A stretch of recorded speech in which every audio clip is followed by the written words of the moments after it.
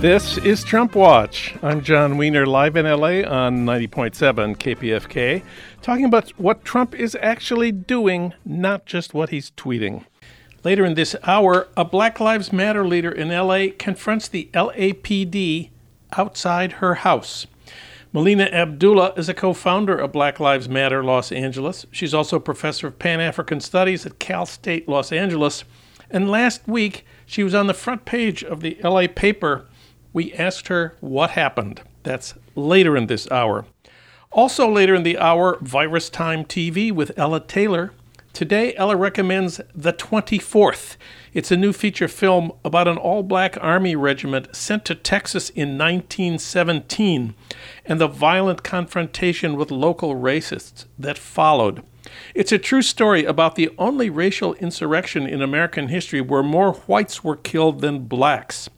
16 whites died, including 5 policemen and 4 of the black soldiers. Over 100 black soldiers were court-martialed for mutiny. 13 were hanged immediately after the trial, and 6 more later. That's coming up later in the hour. But first, maybe you heard the news. This week it's the Democratic National Convention, meeting virtually, but still on TV every night for 2 hours of prime time. For comment and analysis, we turn to Harold Meyerson. Of course, he's editor-at-large of the American Prospect and a regular contributor to the LA Times op-ed page. We reached him today at home in our nation's capital. Harold, welcome back. Always good to be here, John. Well, I should note that we're recording this on Wednesday, so we have not yet seen the Wednesday night events. I want to start with the main complaint of many of our friends. Bill Clinton and Jimmy Carter get big chunks of time to give speeches, but Alexandria Ocasio-Cortez is given only 90 seconds in which she's seconding the nomination of Bernie Sanders for president.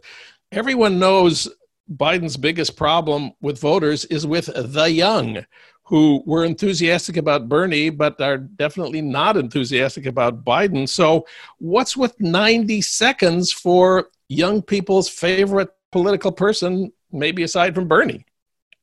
Yes, well, in fact, broadcasts, while they have included a talk from Bernie and on Wednesday a talk from Elizabeth Warren, have been really deficient on including more Sanders and Warren supporters, and have been particularly deficient in including young people. Now, I think there was the thought that the speed dating version of the keynote address with 17 young elected officials would cover that, but it didn't. And in particular, none of those elected officials were really identified or had supported the Sanders campaign, and really are not representative of the young progressives who are clearly the future and in some places the present of the Democratic Party.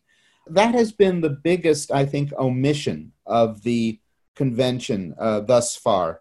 A sense of looking backward in speaker selection, not looking forward. And at the same time, of course, the party has to look forward and acknowledge the positions of many of the Sanders supporters, which to a degree Biden did in setting up his Sanders-Biden task forces and having them come out with relatively progressive positions on climate change and so on. But the convention is, in this one particular, I think, rather tone deaf. And the other big complaint of our friends is too many Republicans. John Kasich, Colin Powell, Meg Whitman of all people. And of course, all of them suggest, some say it directly, Biden is their kind of guy. He's a moderate. He's not going to do anything too left wing. I look at it this way. I see two parallels here. This is what happens when one political party makes a rather radical shift, as the Republicans have under Trump, and as the Republicans did under Barry Goldwater.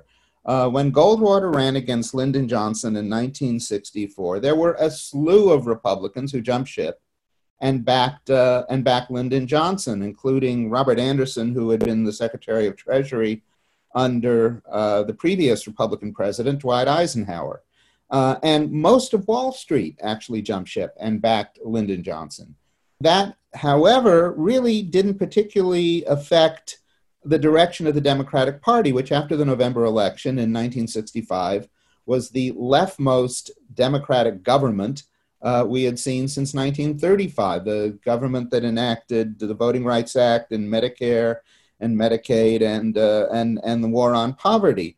So I think this is somewhat analogous to that. And let me make one more analogy, and then say what the shortcoming of all this is.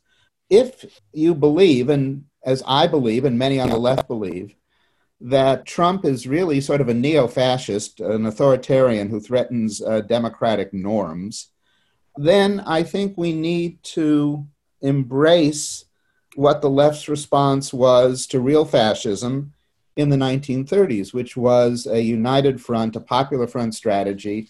The American Communist Party found common cause not only with Franklin Roosevelt, but said that they were 20th century Americanism. They wanted to welcome anyone in who opposed the rise of fascism. I think in a bizarre sense, the Biden campaign has been thrust into the position of being the anti-fascist popular front today. And so if Republicans want to join that, fine. The problem is what we referred to earlier, that they are downplaying the left presence in that popular front. So I don't have trouble with Republicans speaking, who are really only speaking to Republicans. I have trouble with confining AOC to 90 seconds, and I have trouble with, again, the underrepresentation of the young people who are almost uniformly left, and that's the constituency that the Democrats need to reach out to. And I think there's one other factor explaining the Republican presence among the speakers, and that is that Biden himself wants to emphasize that he is a bipartisan kind of a guy. I mean, we've often complained, or some have even ridiculed him for thinking there are Republicans he can work with if and when he becomes president. But here he's showing, look, these are Republicans who want to work with me, and, you know, we're going to restore a bipartisan government in America on January 20th. That may be a pipe dream, but I think it is a very important part of Biden's political life and plans for next year. Well, it's part of what his political life has been. Biden is no dummy, and he knows that probably, you know, hardly any Republicans are going to cross the aisle on anything if he's elected to join anything that the Democrats support, maybe Lisa Murkowski from Alaska, and that's it. And in some ways, the most remarkable thing about the Republican endorsements was almost the posthumous endorsement from John McCain in a remarkable video that showed McCain and Biden were buddies, which they actually were. So if that's not backward looking, I don't know what is. And again, a little more emphasis on the future of where the Democrats are actually headed would be welcome. For me, just speaking personally as a TV viewer, I thought the best parts were when they got away from the elected political officials with their practiced rhetoric and featured little bits of lots and lots of ordinary people. The roll call was the sort of climactic moment of this, and it had a lot of stupid parts, and it had some really wonderful parts. I know you like the roll call too.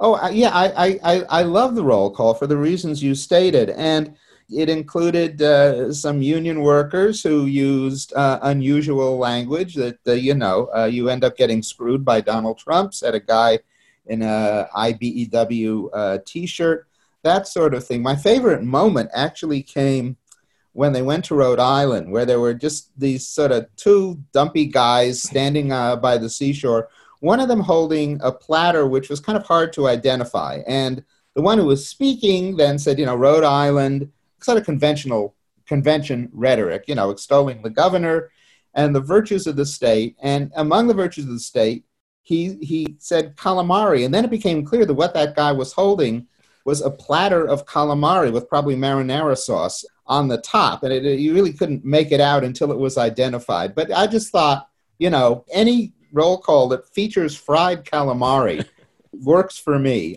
Then they said, Rhode Island, the calamari comeback state. Cast yes, indeed. 34 votes. It was truly a glorious moment, I thought. That then, and, sort of emphasizing the theme of Tuesday night, which is that Joe Biden will restore normality. He's led a normal life. He's a regular guy. And how do you attest to being the party of the regular guy any more than holding a platter of fried calamari, I ask you? The other great thing about the roll call was the variety of things. My favorites were, this was in a row. Tennessee had a peppy young blonde woman saying that Tennessee ratified the 19th Amendment, giving women the right to vote 100 years ago, and that put the amendment over the top. So Tennessee is the state that got women the right to vote, and she is going to vote for the first time, and she's going to vote for a candidate who respects women. Right, and whom, for all we know, was around in 1919. And then after that cheerful thing, Texas is next in alphabetical order, and this is a broadcast from El Paso where the speaker recalls the recent mass killings by this racist maniac and, very somber, and says Biden will stand up against this sort of thing. And then Utah comes along, and Utah, a very nice woman, says Utah's had vote by mail and Republicans love it and Democrats love it. It works great, and it helped increase turnout in the state of Utah. And then Wyoming appears, and Wyoming has the parents of Matthew Shepard, the gay guy who was beaten to death outside of Laramie, and they're for Biden because he understands their grief. This is an incredible panoply of diversity, I guess we call it, inclusion. And, if the Democrats are really like this, it would be great to be part of this party. Yeah, no, it really showcased more than anything on a convention floor could, the American experience. And that's not a bad thing with which to be associated when you're highlighting the humane part of that. One other arena of complaint by at least some of our friends is that there hasn't been enough about what the Democrats will actually do when they get into power. There's a lot about how bad Trump is. Trump put children in cages. I think probably everybody in the world knows that Trump put children in cages by now. But we would like to have a positive case for Biden. And really the person who did that the best, I thought, was Bernie. Yes, I thought Bernie did too. I would assume that that's going to be a major chunk of Joe Biden's acceptance speech on Thursday night, which is really, far and away the main event of the convention. So I am not, that alarmed yet. And of course, the Biden campaign has, over the last several months, embraced a range of policies that sort of move halfway or a third of the way from where Biden was to where Bernie is. And the main contrast is that the Trump people haven't put out any platform, any policies, whatever. They simply are attacking the Democrats for being socialists and worse. By going to the virtual format of necessity, there are things that the Democrats can't do. While there was deliberate humor, as we've pointed out, in a number of the roll call presentations, you can't really work a crowd for humor if you're a speaker from this kind of medium as you could if you were on the podium of a convention. And certain one-liners from conventions past just are now a thing of the past. I remember Ann Richards, the governor of Texas, gave a great speech way back in 1988 attacking George H.W. Bush, the senior Bush, saying, poor George, he was born with a silver foot in his mouth. And that's the kind of line that completely cracks up an audience. Now, when Bernie spoke on to this convention, he had a great one-liner about Trump, narrow fiddled when Rome burned, Trump golfs. That would have brought the house down and it was a good line no matter what, but it loses a certain resonance absent a crowd. And Bill Clinton had a good line, I thought. He said, if you're looking for a president who spends a lot of time watching TV and then zaps people on the internet, Trump's your man. Absolutely. Well, Clinton was always a really good speech maker. Party has passed him by in terms of political content, but that doesn't mean he can't make a speech. In fact, I covered him a lot when he was running for president in 1992. And I still think he was the most effective campaigner I have ever seen. I saw him in some black churches where he was just astonishingly resonant. What's become outmoded from about Bill Clinton is his political substance, not his ability to speak. Well, meanwhile, Trump, of course, has been on the campaign trail to reply to the Democrats, and that means it's time for your Minnesota moment, news from my hometown of St. Paul that you won't get from Sean Hannity. Monday afternoon, Trump went to Mankato, Minnesota, where he gave a hour-long speech to a small group of people at the airport, Mankato Airport, not one of the really big ones. This was described by the New York Times as a rambling speech, which is really the only kind that Trump gives. He accused Biden of wanting to raise taxes, weaken police departments, open borders, increase the cost of energy, and lock people in their homes because of the pandemic. Trump said, quote, he will kill the stock market. He will kill everything that we're talking about today. He'll also abolish immigration enforcement, abolish bail, abolish the suburbs, abolish effective policing, abolish American energy, and abolish the American way of life, close quote. Trump campaigning in Mankato. I wonder if you have any comment. Well, he's probably wrong. I like abolish the suburbs. I mean, that you have to... that hurts. Man, that hurts. Yeah. That's kind of hard to conceptualize how that would work. But this is what you say in the absence of having a program of your own. Let's just say that Trump is even exceeding even himself in the lack of nuance category. Well put. And they also dispatched Ivanka to Duluth.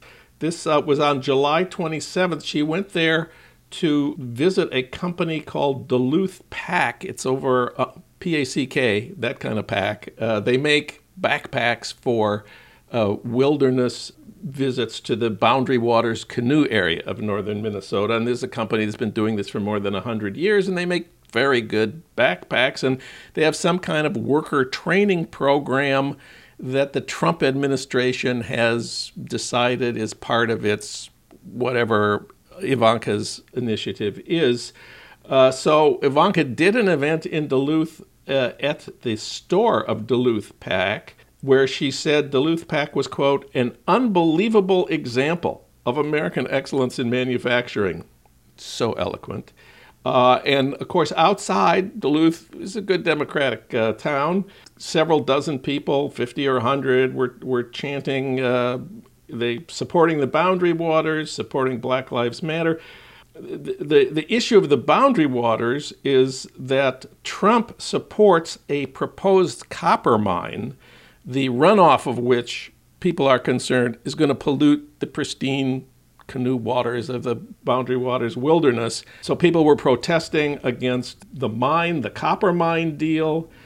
They also protested how Trump had handled the pandemic. And now there's, of course, the inevitable boycott of Duluth Pack products, which is being led by Native people, the Ojibwe-owned Hart Berry. is refusing to sell any more Duluth Pack products. And one footnote to all of this, the copper mine, approved by the Trump administration that many fear will pollute the Boundary Waters, is owned by a Chilean company, Copper, whose CEO also owned the house in Washington, D.C. that Ivanka and Jared bought. Small world. So they're sending Ivanka to Duluth. They're sending Trump to Mankato. I mean, it does mean they consider Minnesota to be, quote, in play, and it does seem to be more in play than Wisconsin this time around. So that's quite possible. If you're talking about the backpack company having a good worker training program, of course, most of the worker training programs that really are substantial and effective are those run by unions in the building trades and elsewhere. And so if you really want to bolster worker training in this country, changing the laws so that unions can have more people and more apprentices would be a very good move. Of course, that is not on the agenda, to put it mildly, of the Trump administration. Pulling back to look at the big picture here, the polls show Trump 8 or 9 points behind. Biden has had the longest string of high poll results in many decades of polling. If the election were held today, he would win overwhelmingly, but of course it's only August. What can you tell us about the prospects from here on out? Well, I mean, Biden is certainly the favorite. There's no question about that. And the fact that there really isn't much that the Trump people are doing except attacking Biden, which really hasn't worked all that well so far, does not augur well for Trump. That doesn't mean that something can come along and upset all this. I think Trump was counting on the Postal Service so screwing up voting by mail that he might have a chance, and or the election itself could be cast into question, the election results.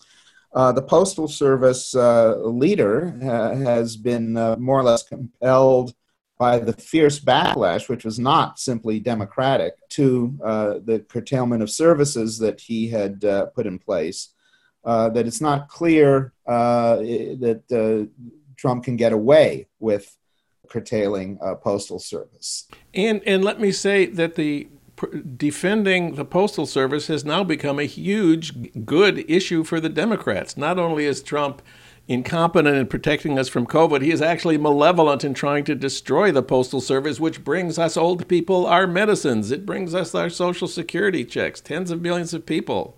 This, like the administration's dereliction of duty on COVID-19, eats into two Republican bases, seniors, and now with the attack on the Postal Service, rural America.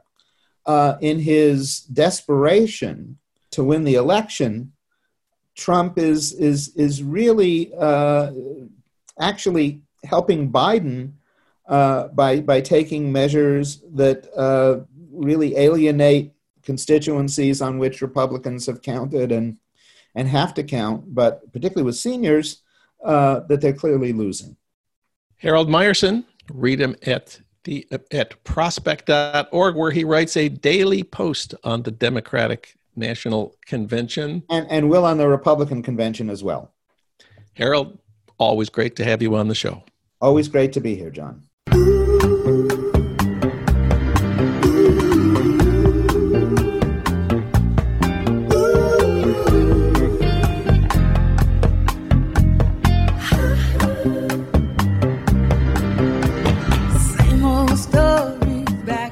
It's the same old story. This is Trump Watch. I'm John Wiener, live in LA on KPFK and online anytime you want it at TrumpWatchPodcast.com.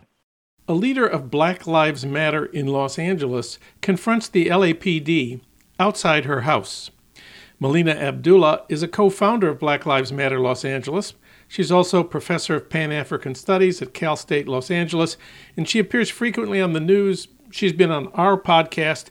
We spoke with her about the protest movement in LA last week at an online event hosted by the American Prospect and Harold Meyerson.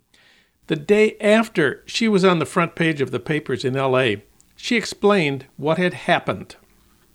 Yesterday, LAPD came to my house, surrounded my home. There were dozens of officers and cars, and my initial assumption was they had to be on my block for something else.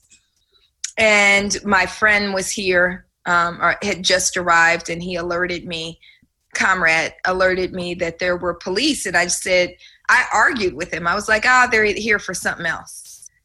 And, some time went by. I was on a phone call. And then I went to the window and looked out, and two officers ran across the street and pointed assault rifles at me in the window. And so then we heard over the loudspeaker, everyone in my address needs to come out with their hands up.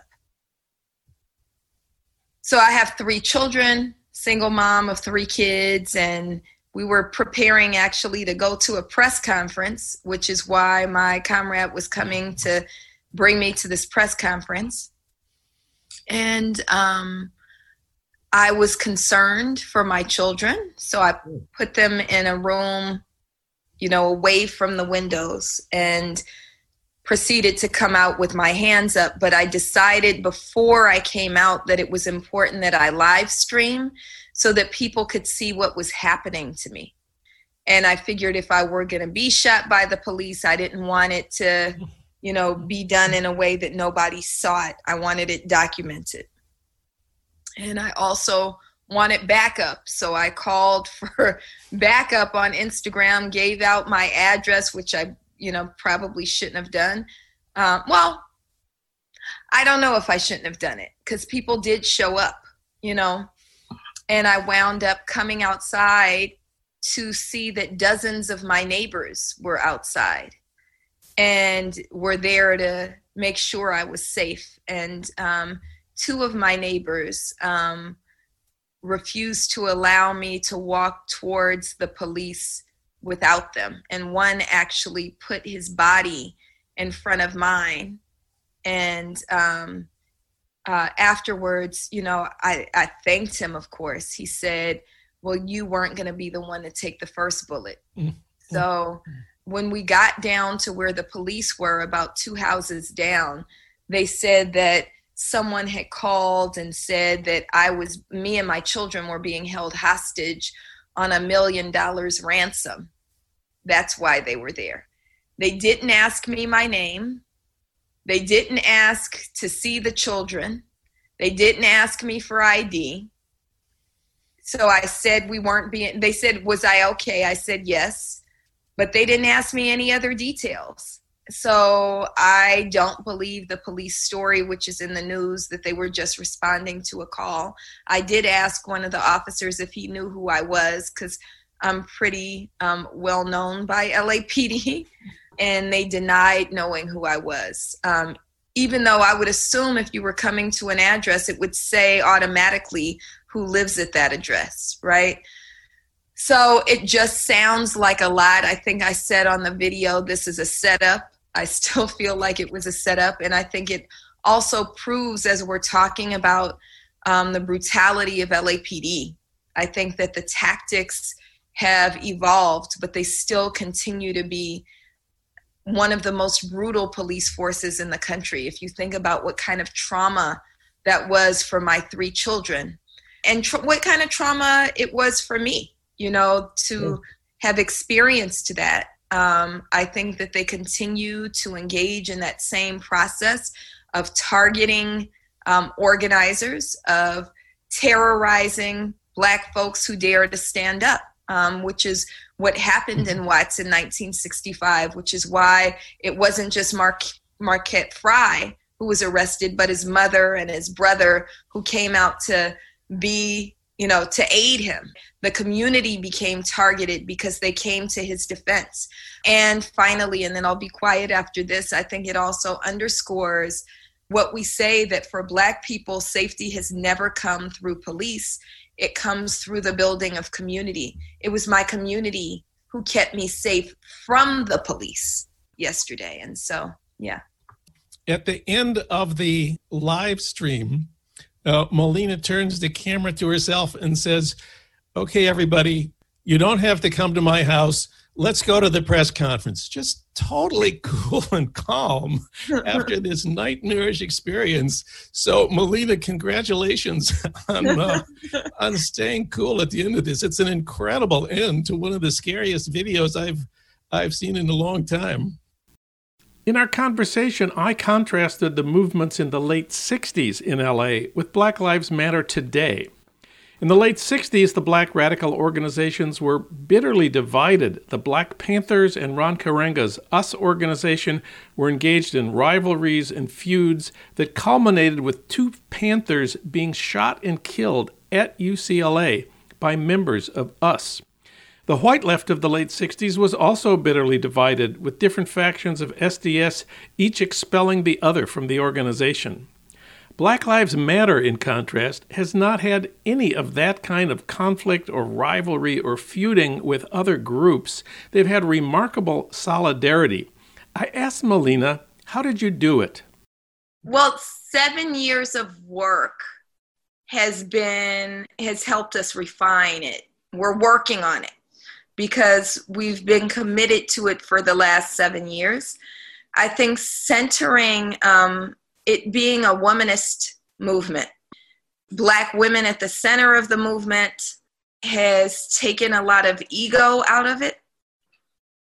I think that something that I don't always center, but others in the movement are better at it than I am, is the healing justice aspect of the movement.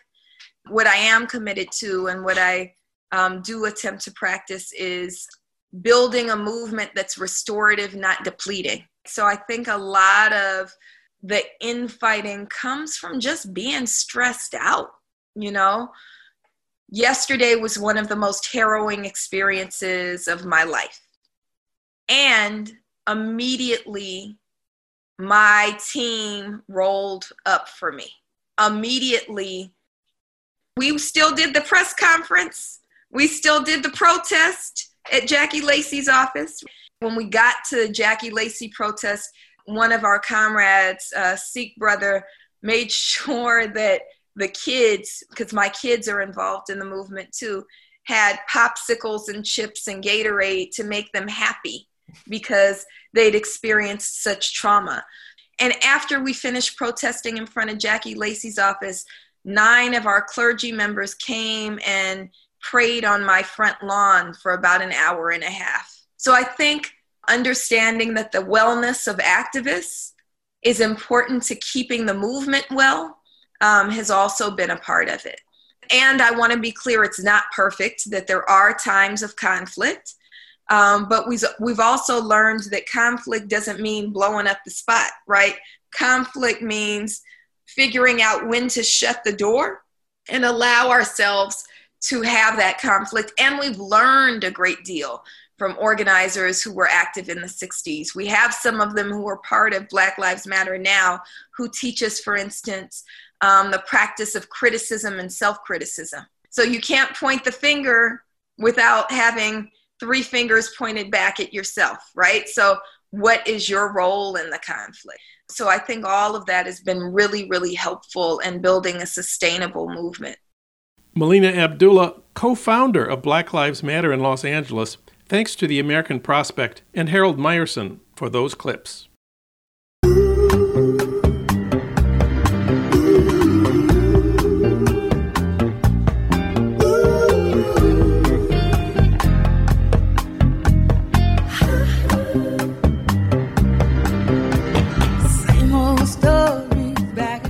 It's the same old story. This is Trump Watch. I'm John Wiener, live in LA on KPFK and online anytime you want it at TrumpWatchPodcast.com. Next up, Virus Time TV, Ella Taylor's ideas about what to watch this week. Ella, of course, is a longtime film critic and writer whose work has appeared in the New York Times, the LA Weekly, and at NPR.org. We reached her today at home in Santa Monica. Ella, welcome back. Thank you, John. We're sweating away like the rest of you here in Santa Monica. Well, it's the week of the Democratic National Convention, but I am so glad that you're not going to suggest we watch old movies about political conventions or politics. You're not going to recommend The Best Man, Gore Vidal's film stage play from the mid-'60s, where Henry Fonda is a principled politician who loses the nomination to a ruthless Kennedy type. You're not going to recommend Mr. Smith Goes to Washington, the 1939 Frank Capra classic starring Jimmy Stewart about the newly appointed senator who fights against the corrupt political system. So thank you for not recommending those films or any other films about politics and political conventions. What do you have for us instead? Well, I have for you two films about politics with a small p.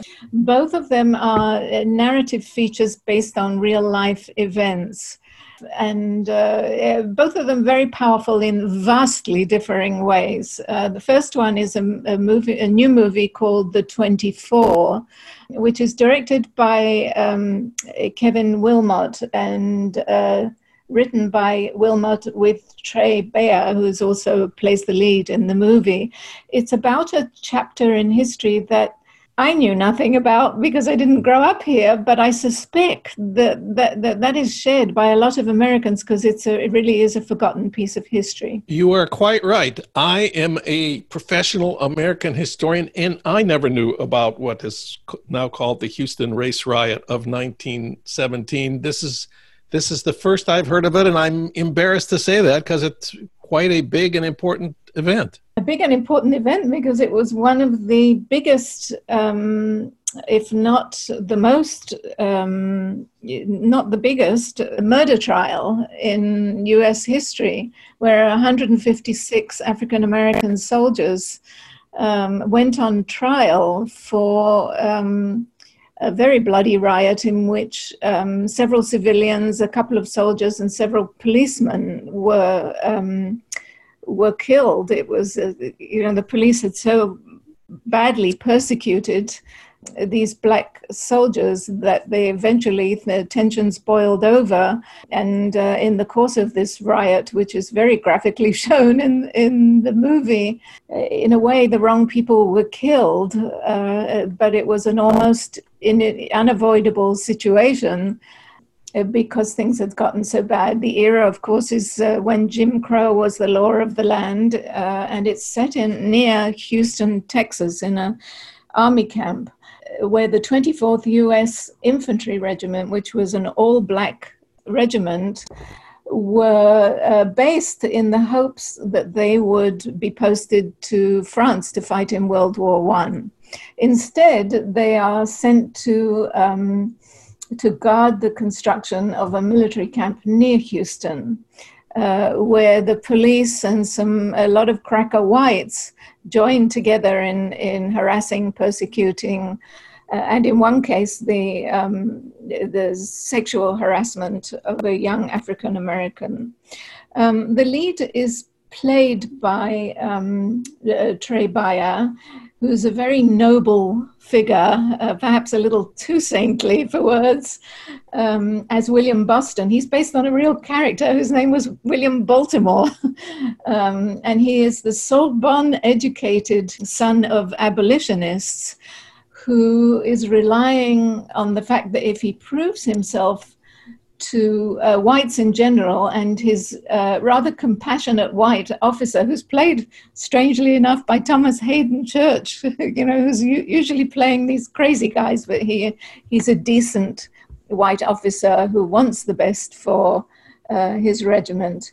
And Boston believes that if he proves himself to whites, he will overcome racism. As you can imagine, he is disabused of that notion handily when all this violence starts. And this is a very straight-ahead storytelling. Wilmot also wrote the screenplay for Black Klansman. He's actually a history professor as well as a filmmaker. The dialogue falls into the trap that many historical period pieces do, which is that every character is made to instruct us in the history of the period. There's a subtext with a love story that feels a bit grafted on. although there's a lovely performance by Aja Naomi King as the young woman with whom Boston falls in love. So it's a little declamatory, a little bit predictable, but when it gets into the boil over of the tensions, it becomes very strong indeed. And I have to say that the strongest scenes in the movie are when tension occurs among the Black officers. They mistrust Boston because he's educated, to start with. And there's a very fine performance by Mykelti Williams, who plays a working class sergeant who really has it in for Boston for a while at least. So those scenes are enormously, I mean, it really is quite nail-biting as the violence escalates and boils over.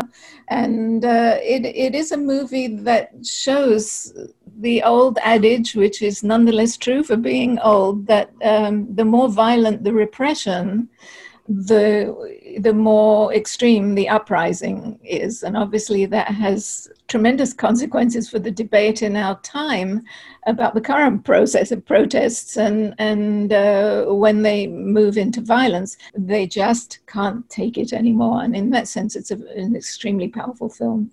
So I had to learn the actual history of the 1917 Houston race riot, or as it's also known, the Camp Logan Mutiny. The 24th is the historic Buffalo Soldiers Regiment. It's famous in American history, and they were provoked, let us say, by intense racism to march into Houston and try to take revenge. In the end, the death toll is quite astounding. 16 white locals were killed, including 5 policemen. 4 Black soldiers died. It's the only racial, I don't know, what do you want to call it, insurrection, disturbance in American history where more whites were killed than blacks. And that partly explains, the aftermath there. It was the largest court-martial in American history. 13 of the Black soldiers were sentenced to death and hanged 2 weeks later. This provoked a lot of protest and condemnation that this was hasty, that their legal defense was completely inadequate. There was one lawyer for 118 of the defendants. And the Army changed the Uniform Code of Military Justice because of their conclusion that justice had not been done in the death sentences. And then under the new system, there were more court-martials. 6 more people were sentenced to death and executed. 10 of the Black soldiers also got death sentences that were commuted by President Woodrow Wilson. White historians like me didn't really know anything about this really until the 100th anniversary in 2017, 3 years ago, when veterans of the still existing 24th Regiment applied along with descendants of the original soldiers for pardons from President Obama. And Obama did not grant the pardons. The latest news accompanying the release of the movie is that they're resubmitting their requests for pardons to Trump. You said it. You said it. So this really is, something that a history that we need to know about. And you're absolutely right. It's very much of this moment. And I guess we need to thank these filmmakers for telling us part of the history that we have shamefully didn't know about. Yes, and I think that one of the pluses of Black Lives Matter and other groups of those kinds is that films like that are actually getting commercial releases now, and that almost anybody could watch them. You don't have to pony up $25 to go see them because we're able to see them at home. And this, I believe, the 24th is playing video on demand on many of the usual platforms. And then you said there's a second film about real historical events that you recommend to us. Well, this one is called Brexit, and please don't go away. Because I know that this may seem like old hat or ancient history to a bunch of people. It's one of the more entertaining and appalling movies I've seen, and Benedict Cumberbatch is in it. He has a very large, mostly female fan club. I'm not exactly sure. I mean, he's a wonderful actor, but he's not my idea of a sex symbol. However, there is a small subculture of his fans who are known as the Cumberbitches. Okay, thank you for that. Yes, you're welcome. And of course, he's marvelous. I've never seen him give a terrible performance, although not all the films have been good. This was a telefilm, and it's about the days leading up to the vote to leave the European Union. Cumberbatch plays Dominic Cummings, who, for listeners who don't yet know, is an eminence grise who is really like a combination Steve Bannon and Stephen Miller for England. As if that weren't bad enough, he's also a very brilliant guy, and the portrait is actually quite complex and often very amusing. We'll get to the appalling part soon. It's a beautifully written in that wry British way. It's often very funny, written by James Graham and directed by Toby Haynes. And Cumberbatch plays Cummings, who, by the way, was in the news recently. I mean, he's the behind-the-scenes advisor to the Boris Johnson administration, if you want to call it that. We don't in England. And he is a sort of shifty-eyed, dour, charmless man with zero social skills, but he's absolutely brilliant in his sphere, which it won't surprise you to know, is tech. And this is the story how one man and his team sidelined the fuddy-duddy British MPs, and they are hilariously played in the movie by actors I mostly don't recognize.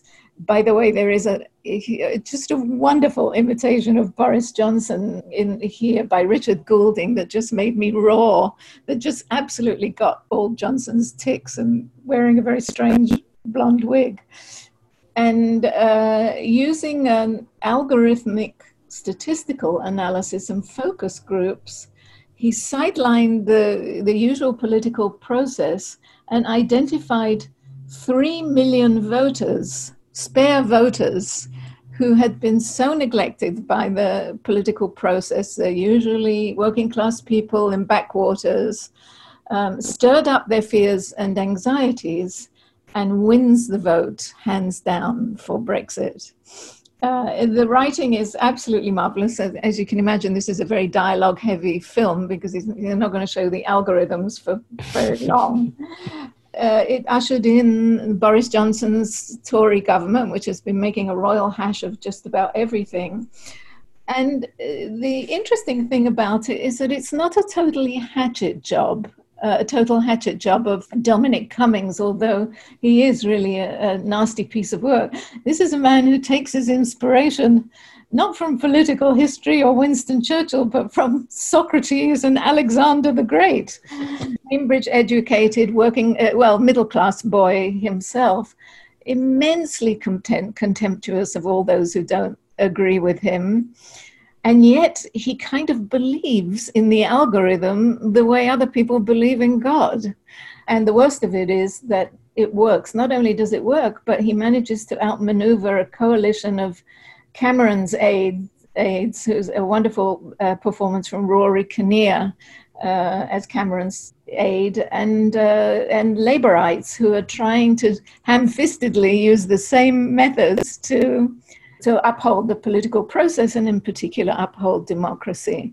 So it's both horrifying and hilarious to watch, and it shows, the horrifying part is it shows how democracy can be upended almost overnight by manipulating public opinion through social media.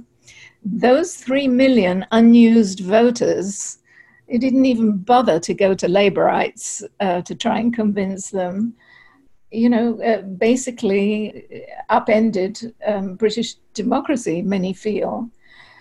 Obviously, it has messages for our own democracy and how it's been undone. The movie is framed by an inquiry into the disaster of the Leave campaign winning Brexit.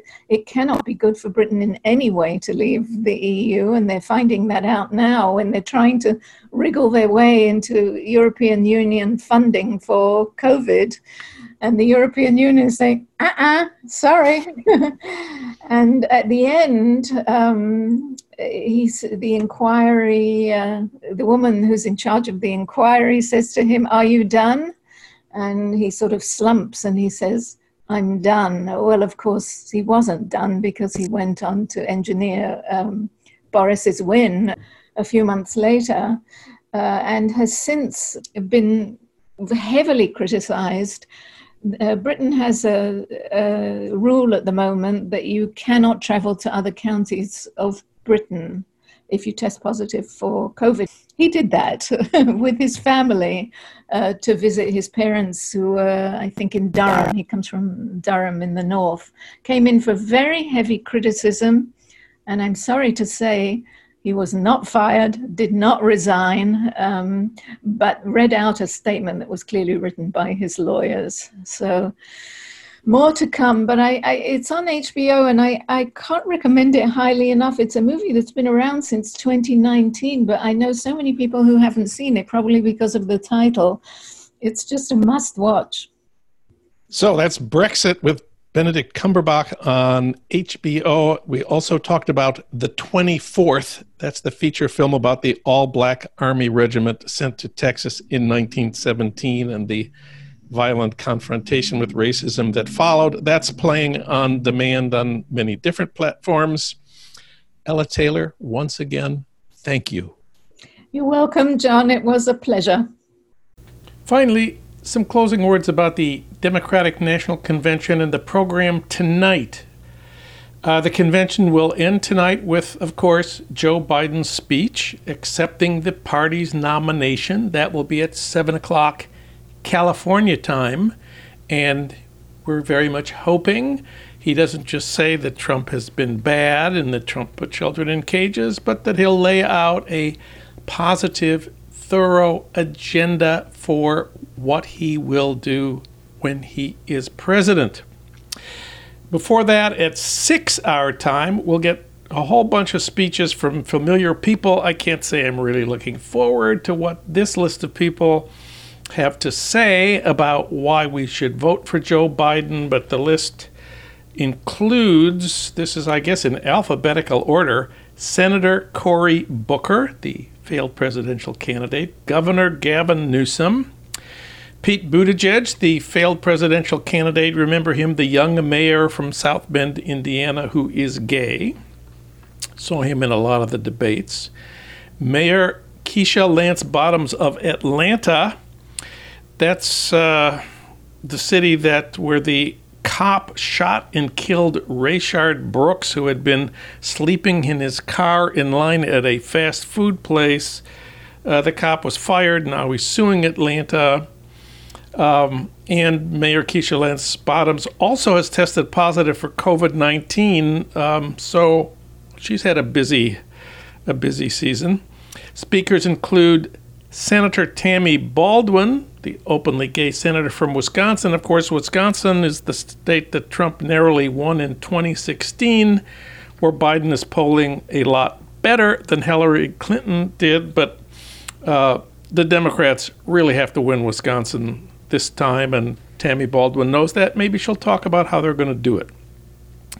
Next on the list, Senator Chris Coons from Delaware. We've already seen him, not Mr. Excitement. He's the guy who holds Biden's old seat. And we'll also hear from Andrew Yang. Remember him, the failed candidate and tech billionaire who campaigned on universal basic income.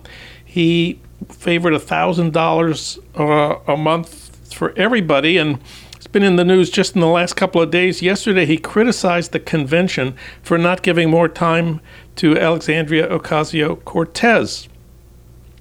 None of these speakers, I don't believe, will be as eloquent or as on target as the black woman elevator operator who nominated Biden on Tuesday night. Her name is Jacqueline Asby. Apparently, her selfie of Biden in her elevator went viral. Here's her 1-minute nominating speech. It's my favorite speech of the convention so far. I take powerful people up on my elevator all the time. When they get off, they go to their important meetings. Me, I just head back to the lobby.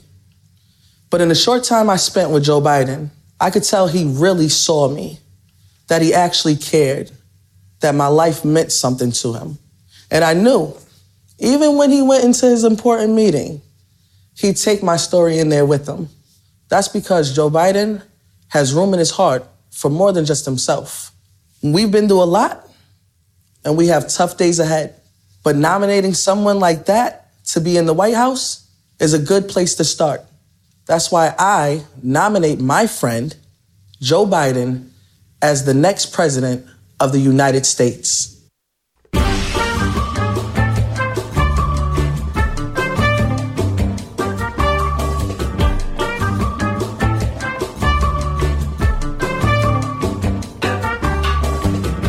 Well, that's it for today's Trump Watch. I want to thank our engineer, D'Angelo Jones, our producer, Renee Reynolds. As always, we thank Ry Cooter for our theme music, Mambo Sinuendo. Hey, Trump Watchers, if you missed part of this show or of any of our recent shows, listen online anytime you want at TrumpWatchPodcast.com. Trump Watch returns next week at the same time on the same station with more talk about what Trump is actually doing, not just what he's tweeting. I'm John Wiener. Thanks for listening.